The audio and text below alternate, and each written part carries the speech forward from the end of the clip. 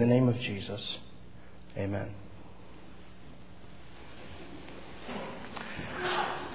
If you take your Bibles this morning and turn to Hebrews chapter 10, starting at verse 35.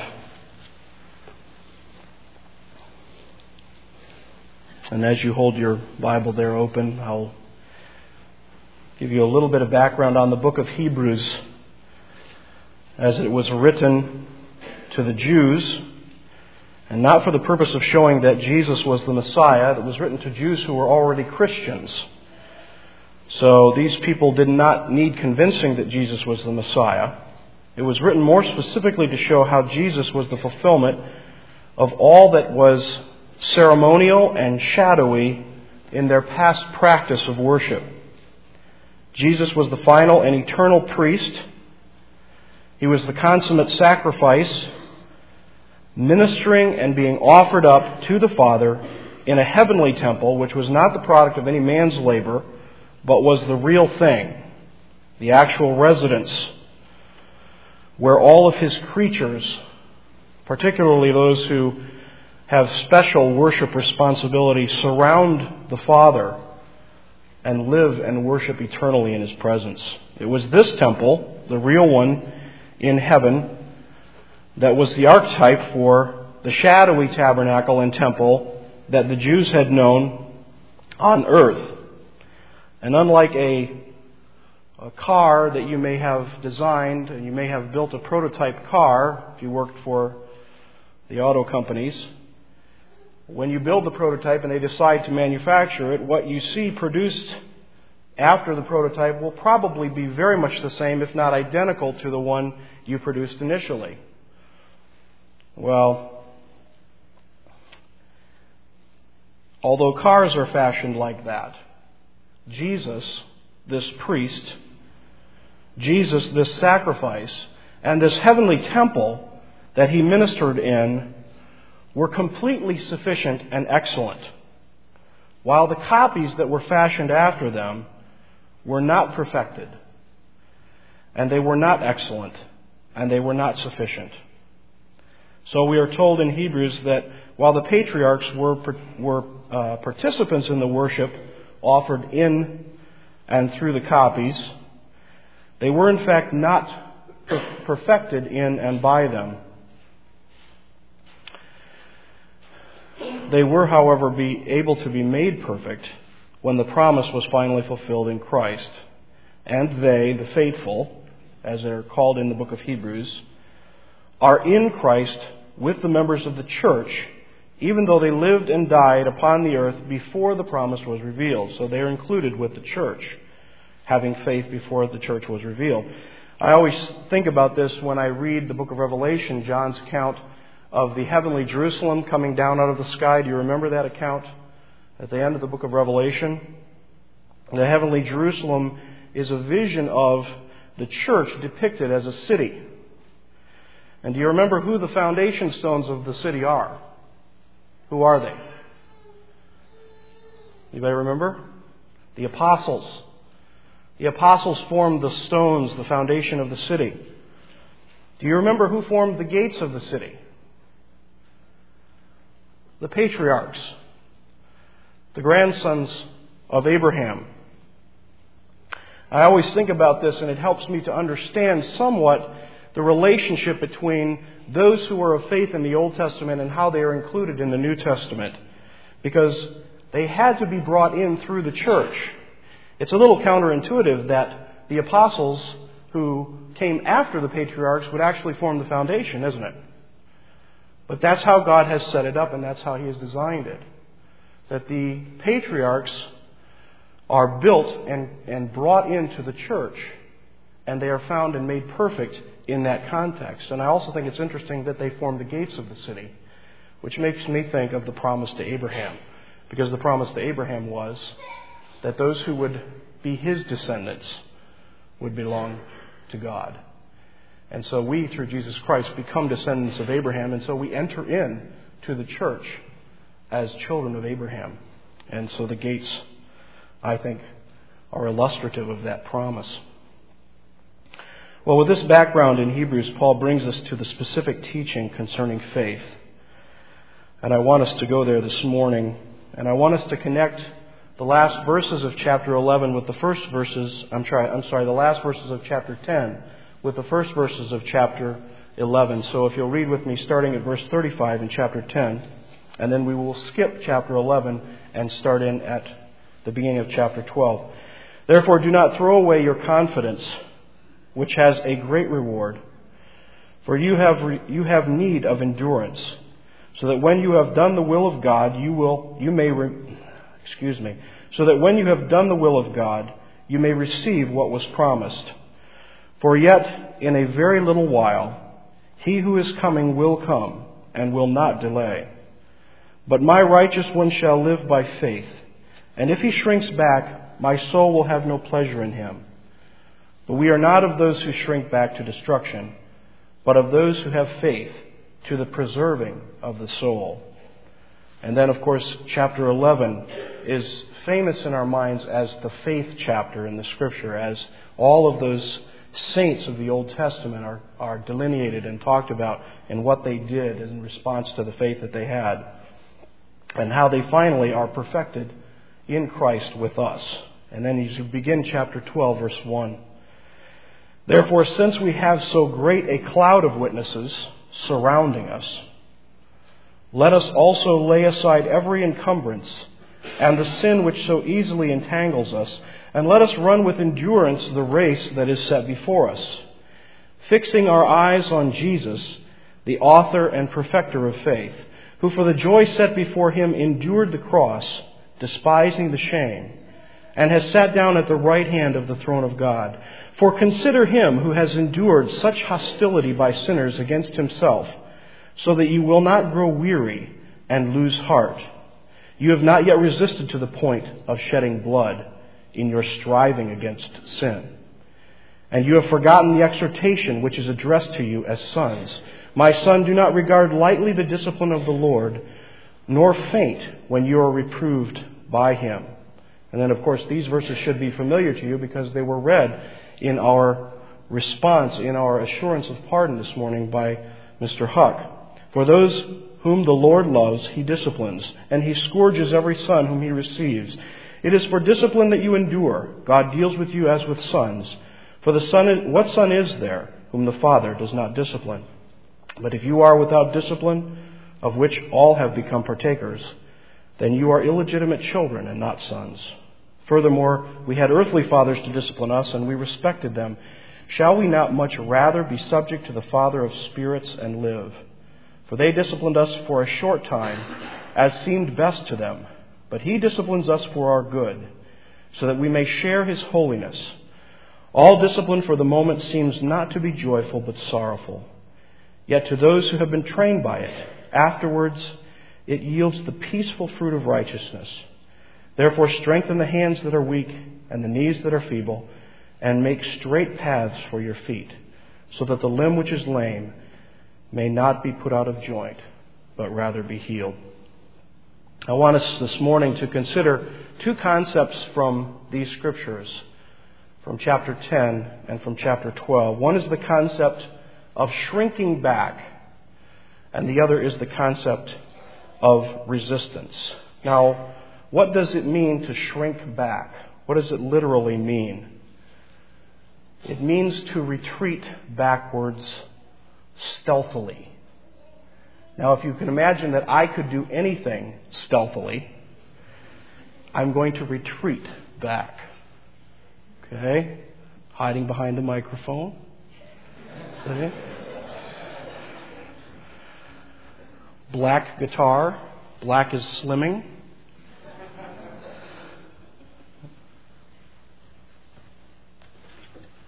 And I can now easily cower behind the piano. You see? To shrink back stealthily. Well, when we think of shrinking back in a physical sense, there are a lot of things we can think that we would shrink from. Most of us, if we're smart, shrink back from a fight. We don't want to take on a fight. And so we shrink back from that, and probably should. Some of us shrink back from people that we don't want to talk to. Right? What else do we shrink back from? We shrink back from dangerous animals. We shrink back from falling trees. Right? Only men shrink back very manly from falling trees. But if you're a man, you have to shrink back in enough time so that you don't have to turn and run and show that you didn't shrink back quick enough. Why do we shrink back from these things? Why do we retreat from them? Well, if we take them on, it's very, very unpleasant. And that's why we don't want to take them on. We want to avoid them. Catching a falling tree is not pleasant. You don't see the guy like in baseball. I've got it, running out to the falling tree.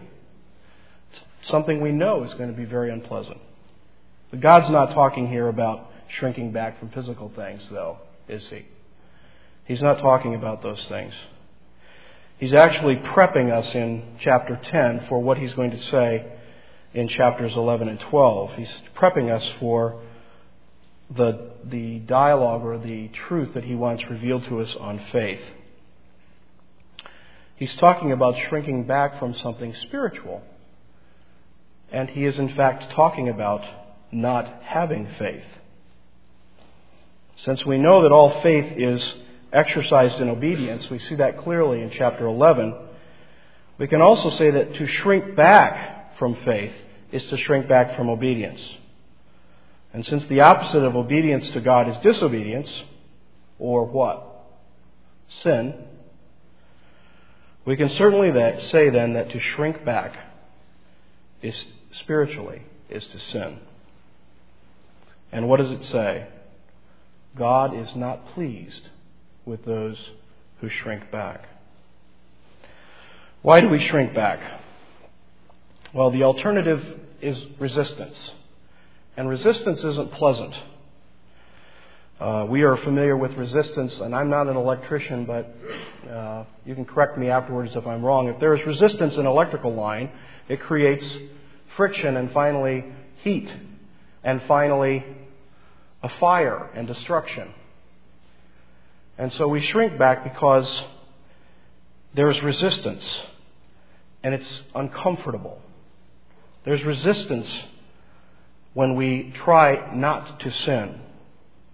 And so we take the path of least resistance and we sin. And if we were to resist against it, of course we would not be sinning. When we resist against sin, though, we don't just feel the pressure of our own sinfulness, we also feel the pressure of the sinfulness of the people around us. To use as an example, gossip. Since we have a gossip-free church here, right? To use gossip as an example, if you are a gossip and you want to stop, you'll find a war within you. The war of how much fun it was to gossip from the darkness of your heart.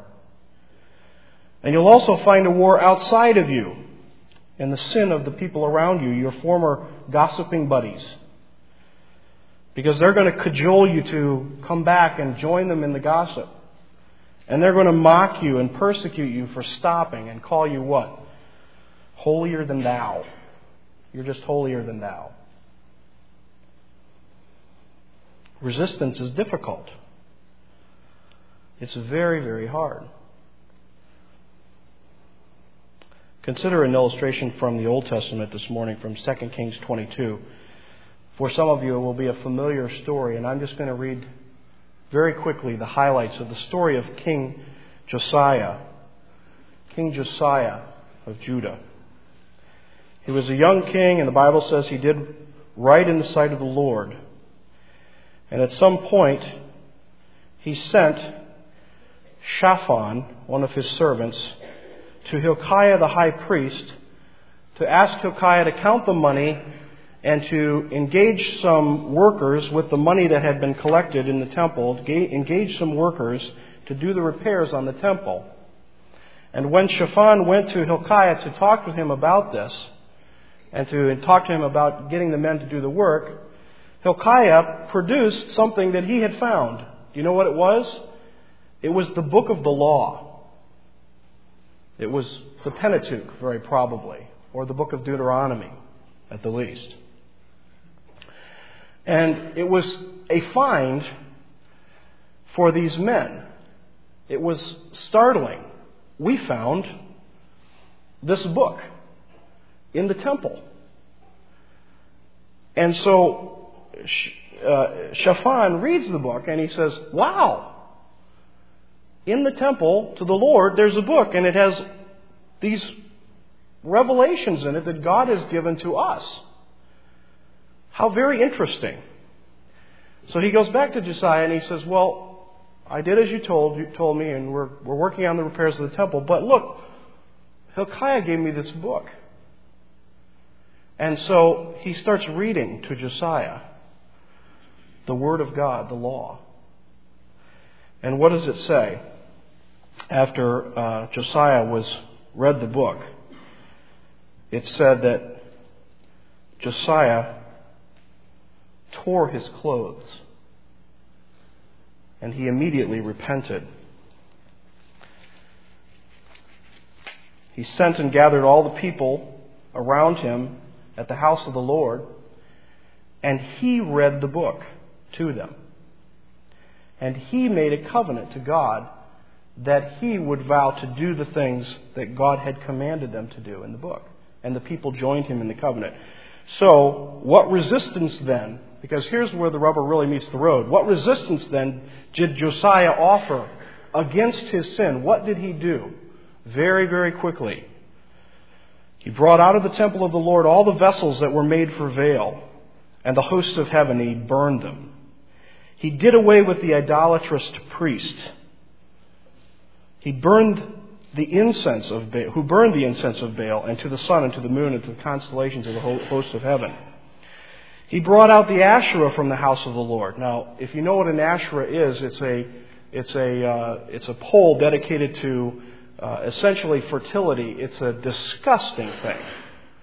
They had this thing set up apparently in the temple, and so he brought this out of the temple, and he ground it to dust, and he threw its dust on the graves of the people. He broke down the houses of the male cult prostitutes, and the houses where the women were weaving hangings for the Asherah.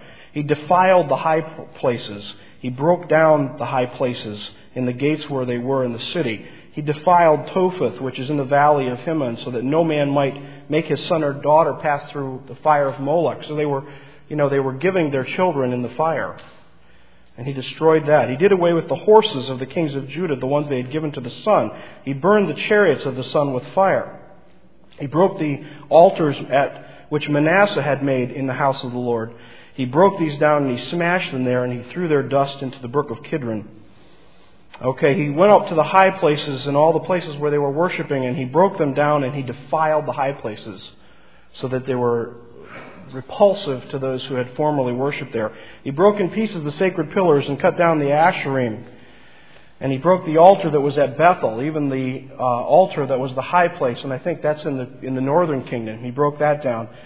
He also broke down the houses of the high places which were in the cities of Samaria, just as he did in Bethel.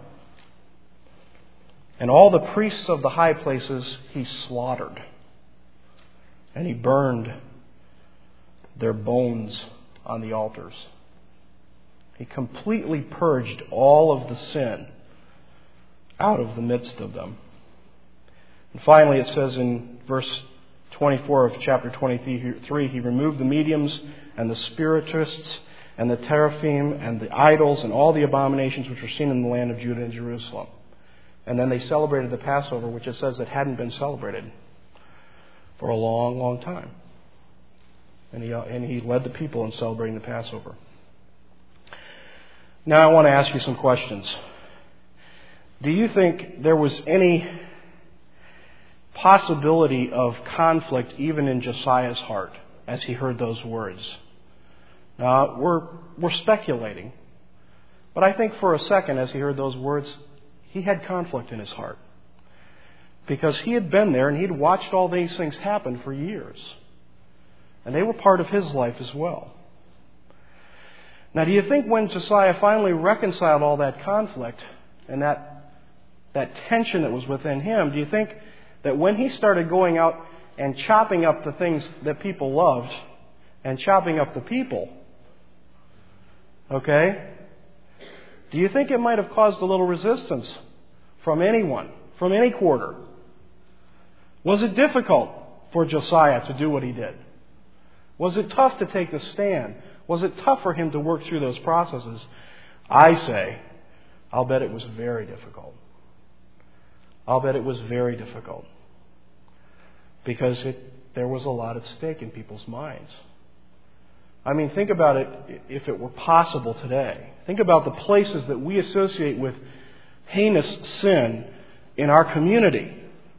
Think about if we just started going over with a bulldozer and dozing down buildings where they did things that we knew were sinful. Think if we went to the phone company and we unplugged all the 900 lines, the sex hotlines, and all of the, what do you call those things? The psychic hotlines, thank you. What if we unplugged all of those things? Do you think there would be any resistance, huh? Oh, thank you. Thank you for taking care of these things.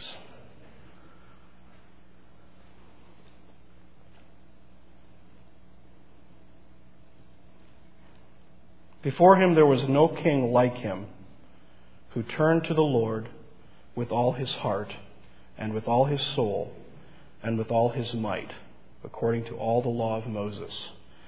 Nor did any like him arise after him. Josiah, I'm sure, encountered resistance. I don't know how much he encountered within himself. Maybe it was only for a split second. Maybe it was only while it was being read at the beginning of the reading. I don't know how much he encountered outside of himself. But I'll bet there was resistance. What might have Josiah done instead of repenting and obeying? Well, I think Josiah probably would have done the same things that we tend to do instead of repenting and obeying. And I'm going to list 4 of them, and you may be able to think of other things that you have done or others do. But rather than resisting, quite often we avoid conflict. We live in denial. I think of Acts chapter 24 when Felix was being preached to by Paul. Do you remember? And it says that Paul was there before Felix and he was discussing righteousness and self-control and the judgment to come. And you know what Felix said? Go away for the present. And when I find time, I will summon you. It says he was frightened. And a good way to deal with it is to get rid of what's frightening you. Avoid the problem. Stay in denial. So he sends Paul away. Why does he send him away? Well, because like us, hearing that discussion in his position, he knew he was a sinner. And he knew he was guilty. So sometimes we do that. I don't want to know about what God expects, because if I knew about what God expected, well then I might feel the pang and the pressure of it. Our children are like that. They love to claim ignorance. I didn't know that's what you wanted. I didn't know that's what you wanted. How else do we avoid resisting? Well, another way we avoid resisting is that we become angry. We become angry. And I think of, in the Scriptures, I think of the Pharisees and the religious leaders and the Judaizers. And the accounts we read of them as they're fighting and knuckles are white and their teeth are gnashing and they're pulling the hair out of their beards, angry at what they're hearing. You don't tell me that I'm a sinner.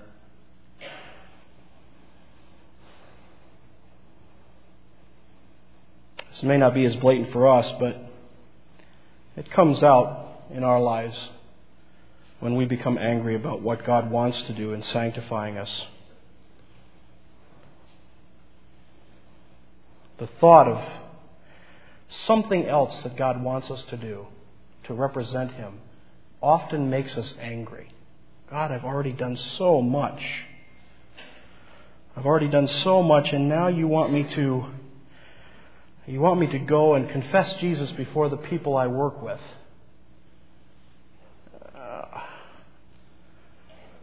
I don't want to do that. For a moment, I'm going to get a little personal with some of us because we've had this debate going on the church list and in conversations about the Mel Gibson movie, The Passion. And I'm not going to address the rightness or wrongness of the movie in this, but I want you to consider something about how you would respond to someone proposing to you that these could be representative of idols, that this could be representative of idols, or that this could be sin. Because I know, as I've talked to people, I know as I started first thinking about it, there was a little anger in me. I mean, we're countercultural about everything already, aren't we? Aren't we against the culture on abortion and men and women's roles and sexual deviancy and evolution and discipline of children already? Isn't that enough? Come on! I've got to look silly about something else?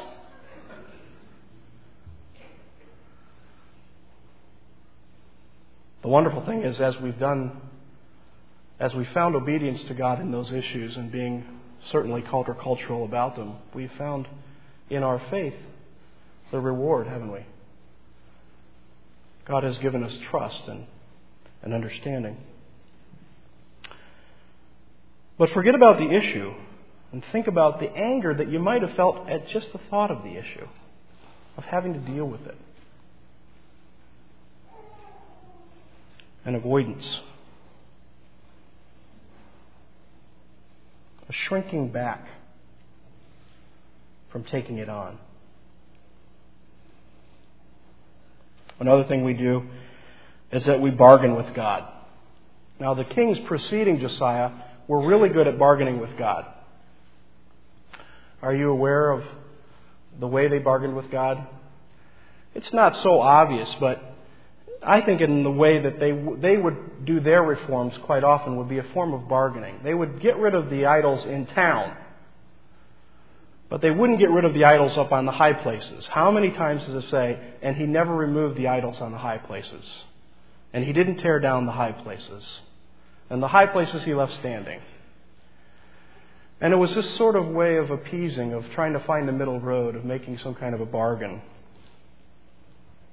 At least people are worshiping, right?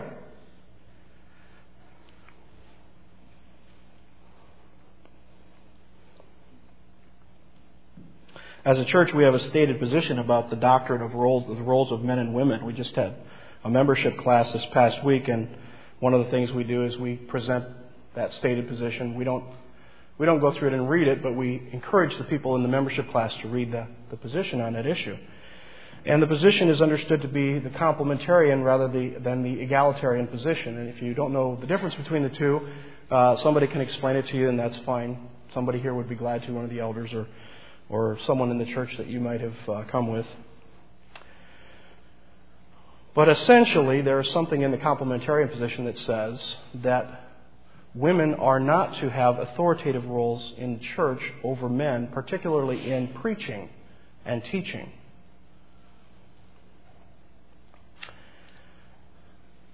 And I hear this from people when I get in discussions with them about this issue. I hear the bargaining come out. And the bargaining that comes out is, well, look at all these ministries where there's women preaching and teaching. Look at all these people who are being taught and evangelized. It's obvious. Look at the end. It doesn't matter what the means is. Look at the end.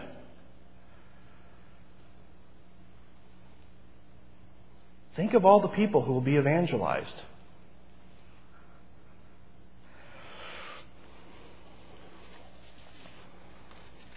Another position we take rather than dealing with our sin, is we become depressed. And I think that possibly in the time between the time where he denied Christ and where Christ again received him, I think possibly that's where Peter was. He was in that place of depression, that very difficult spot.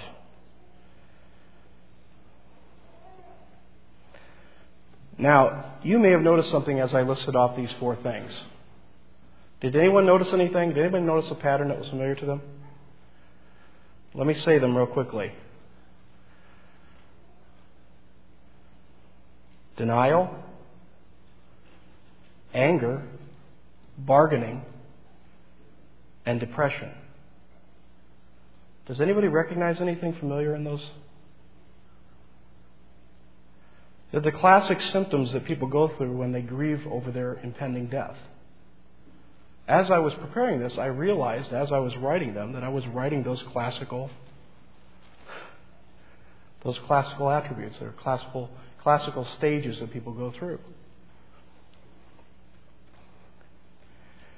We find discomfort in the death of our own sin. And we go through this process, sometimes like that, and sometimes we fight and parry and work through it. But we find discomfort in it. And what happens finally? Well, finally, we have acceptance. That's the thing that happens in the grieving process. They come to accept their death, that it's coming. That's the way it is for us. We have this sudden time where, why is it? I don't know. We have this sudden time where we say, oh yeah, now I remember. I'm a sinner. My heart is wicked beyond comprehension. Maybe I need to resist in this case. Maybe I need to believe. Maybe I need to obey. Maybe I need to have faith. And this becomes the death of sin in us.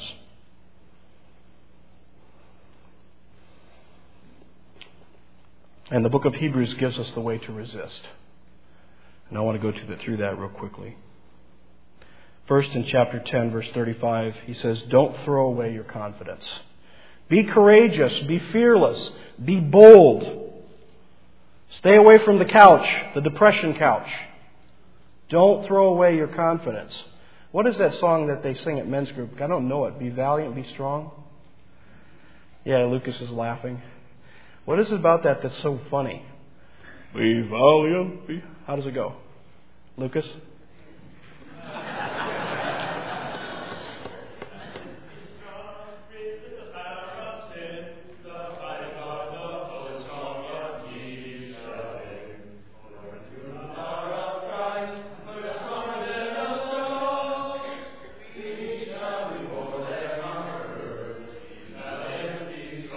Don't throw away your confidence. Be valiant, be strong. Resist the power of sin. Thank you, choir. Secondly, we're told in chapter 12 to lay aside the encumbrances and the easy sins. I'm too busy to resist. I'm too busy to fight against this. I'm too busy to read about this or to deal with this or to research this because I've got all this stuff to do. If we're going to fight the fight, we have to lay aside the encumbrances and the things we're carrying around that delay us from the battle. And we have to get rid of those easy sins. Now think about that word easy. Because there are sins that we hold on to that fit us like a glove. They're the besetting sins. They're the easy sins that we go to that we probably don't even recognize in ourselves. That quite often we have to have someone come to us and say, You know, brother, you may not have noticed this. You know, sister, this may not have been apparent to you. Those easy sins, we have to get rid of them. Get rid of them. We have to run with endurance. In this particular competition, we're facing particular competition. And we have to run with endurance because there is a prize that's set before us. Now, I want to just speak for a moment to those people here this morning who actually don't count themselves to be Christians, who have not yet said, I believe in Jesus Christ, I'm a Christian. If you want to know what Christianity is, Christians are those people who recognize that they are sinners, and they recognize that God is a holy God, and that He righteously and rightly judges sinners. Christians are those people who know that to be judged for their sins means certain spiritual and eternal death and damnation. They know that God, in His love for sinners, gave His Son as a substitute for the wrongdoers, for the sinners, to take the punishment of those sinners, all of them that would accept that gift. That after placing their sinfulness upon Jesus, Christians know that God also gave and gives to them Jesus' righteousness, allowing them to have access to God the Father and the benefits of being adopted by Him. And you may ask, well, what must I do to be saved? Well, that you must believe that Jesus Christ is the incarnate Son of God, that He died and was punished by God the Father in your place, and that He was resurrected from the dead by the power of God in the Holy Spirit, assuring your own personal, real, future resurrection. And you must believe that He is and will be ever after your King and your Lord. And those are not real familiar words to us, King and Lord, today. But you know what they mean. I really believe that you do. To become a Christian is by the grace or gift of God to believe these things for yourself,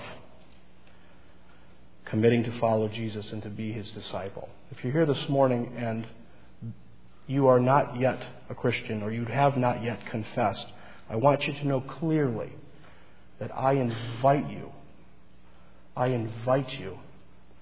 to believe on Jesus Christ and to be a Christian. And we welcome you. Another thing that they say, or that's said in the book of Hebrews that God says to us, is to fix our eyes on Jesus. Fix your eyes on Jesus. What does that mean, to fix your eyes on Jesus? Well, if you wanted to win the Tour de France, who would you fix your eyes on?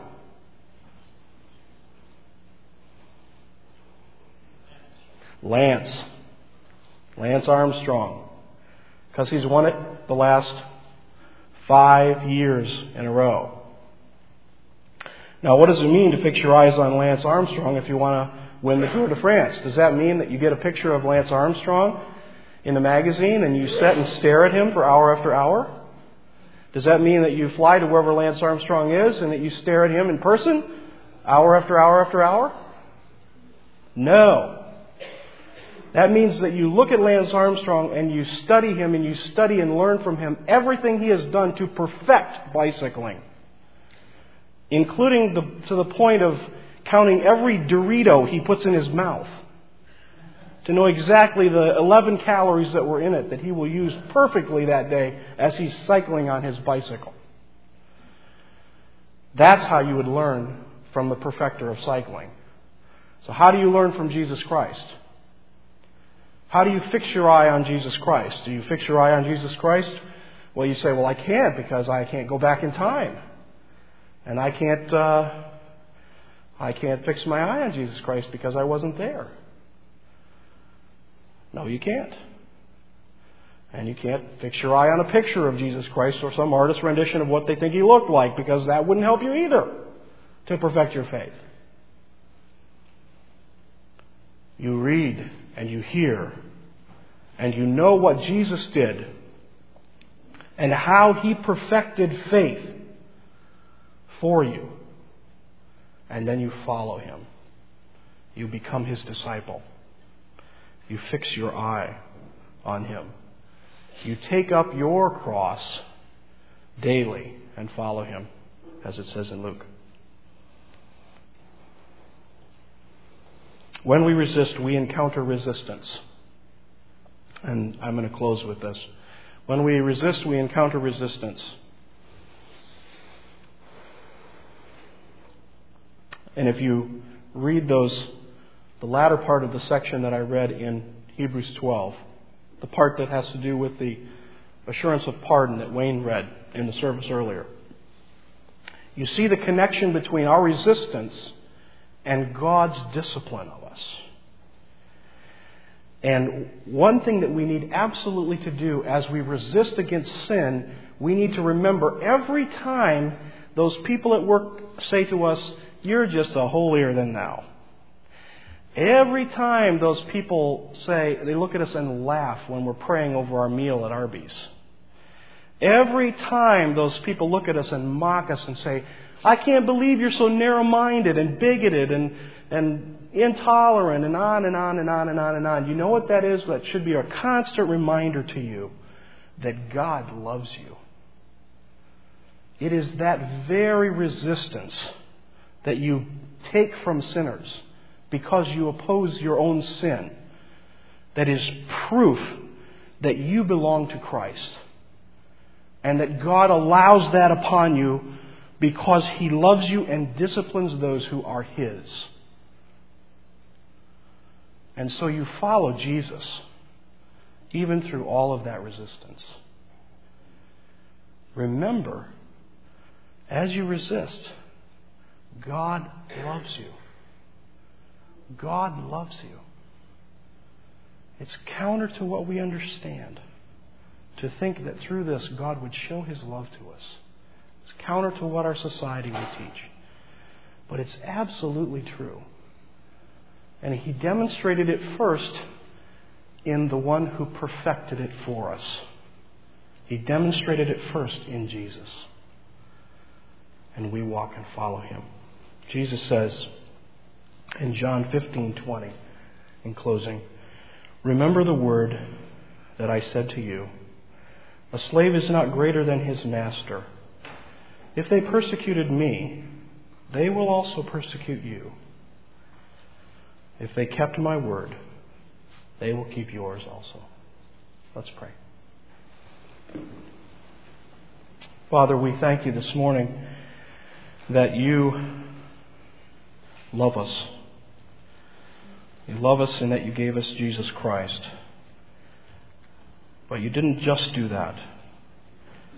You love us in that You called us to follow Your Son Jesus, even through the great resistance.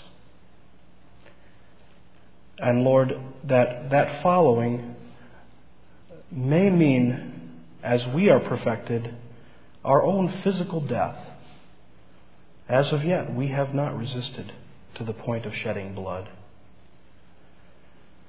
But Lord, You're pleased to assure us of Your love and to demonstrate Your plan in leading us in following Jesus. Thank You, Father, for that mercy. Lord, give us a hatred for our sin. Give us an understanding of our hearts. Help us to know when we are avoiding the very resistance we should put our hand to. Help us to know, Lord.